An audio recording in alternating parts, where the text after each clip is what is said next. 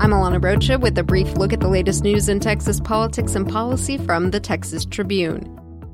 Given the choice between re-electing President Trump or choosing someone else, a narrow majority of Texans would like to see a change in 2020, according to the University of Texas Texas Tribune poll. The president is strong with Republicans. 88% of those polled said they'd re-elect him, and weak with Democrats. 93% want someone else. Trump has also got some work to do with independent voters.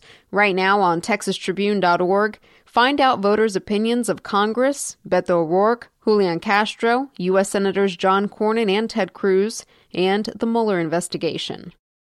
Today, House leaders are set to unveil a proposal addressing one of this year's top priorities, reforming the state's school finance system.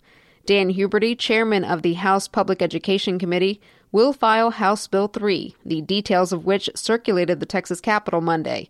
The legislation, dubbed the Texas Plan, would put $9 billion into both school finance reform and property tax relief, including an increase in base funding for each student while lowering school district property tax rates statewide, helping to reduce Robin Hood payments that redistribute money from wealthier districts to poorer ones. Huberty and House Speaker Dennis Bonnen will join other House members to lay out the bill during a news conference today at the Capitol. Over in the Senate, Larry Taylor, the Public Education Committee chairman, filed a sweeping school safety measure Monday that proposes emergency response training for district employees, would establish threat assessment teams, harden school infrastructure, and boost mental health resources. Senate Bill 11 appears to take an unspecified amount from the rainy day fund to cover the cost, though the Senate's supplemental budget includes $100 million for school safety.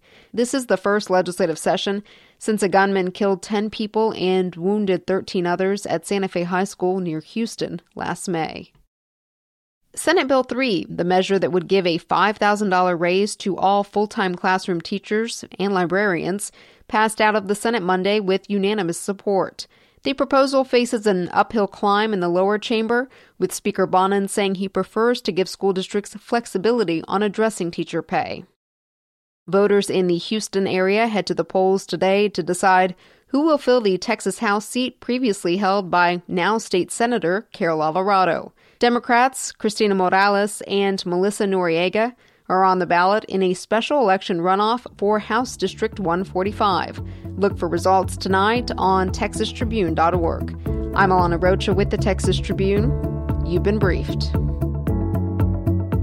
The brief is sponsored by Texas Gulf Coast Community Colleges. The 9 Texas Gulf Coast Community Colleges are training Texans for high-demand careers in leading industries. Find out more at gulfcoastcc.org.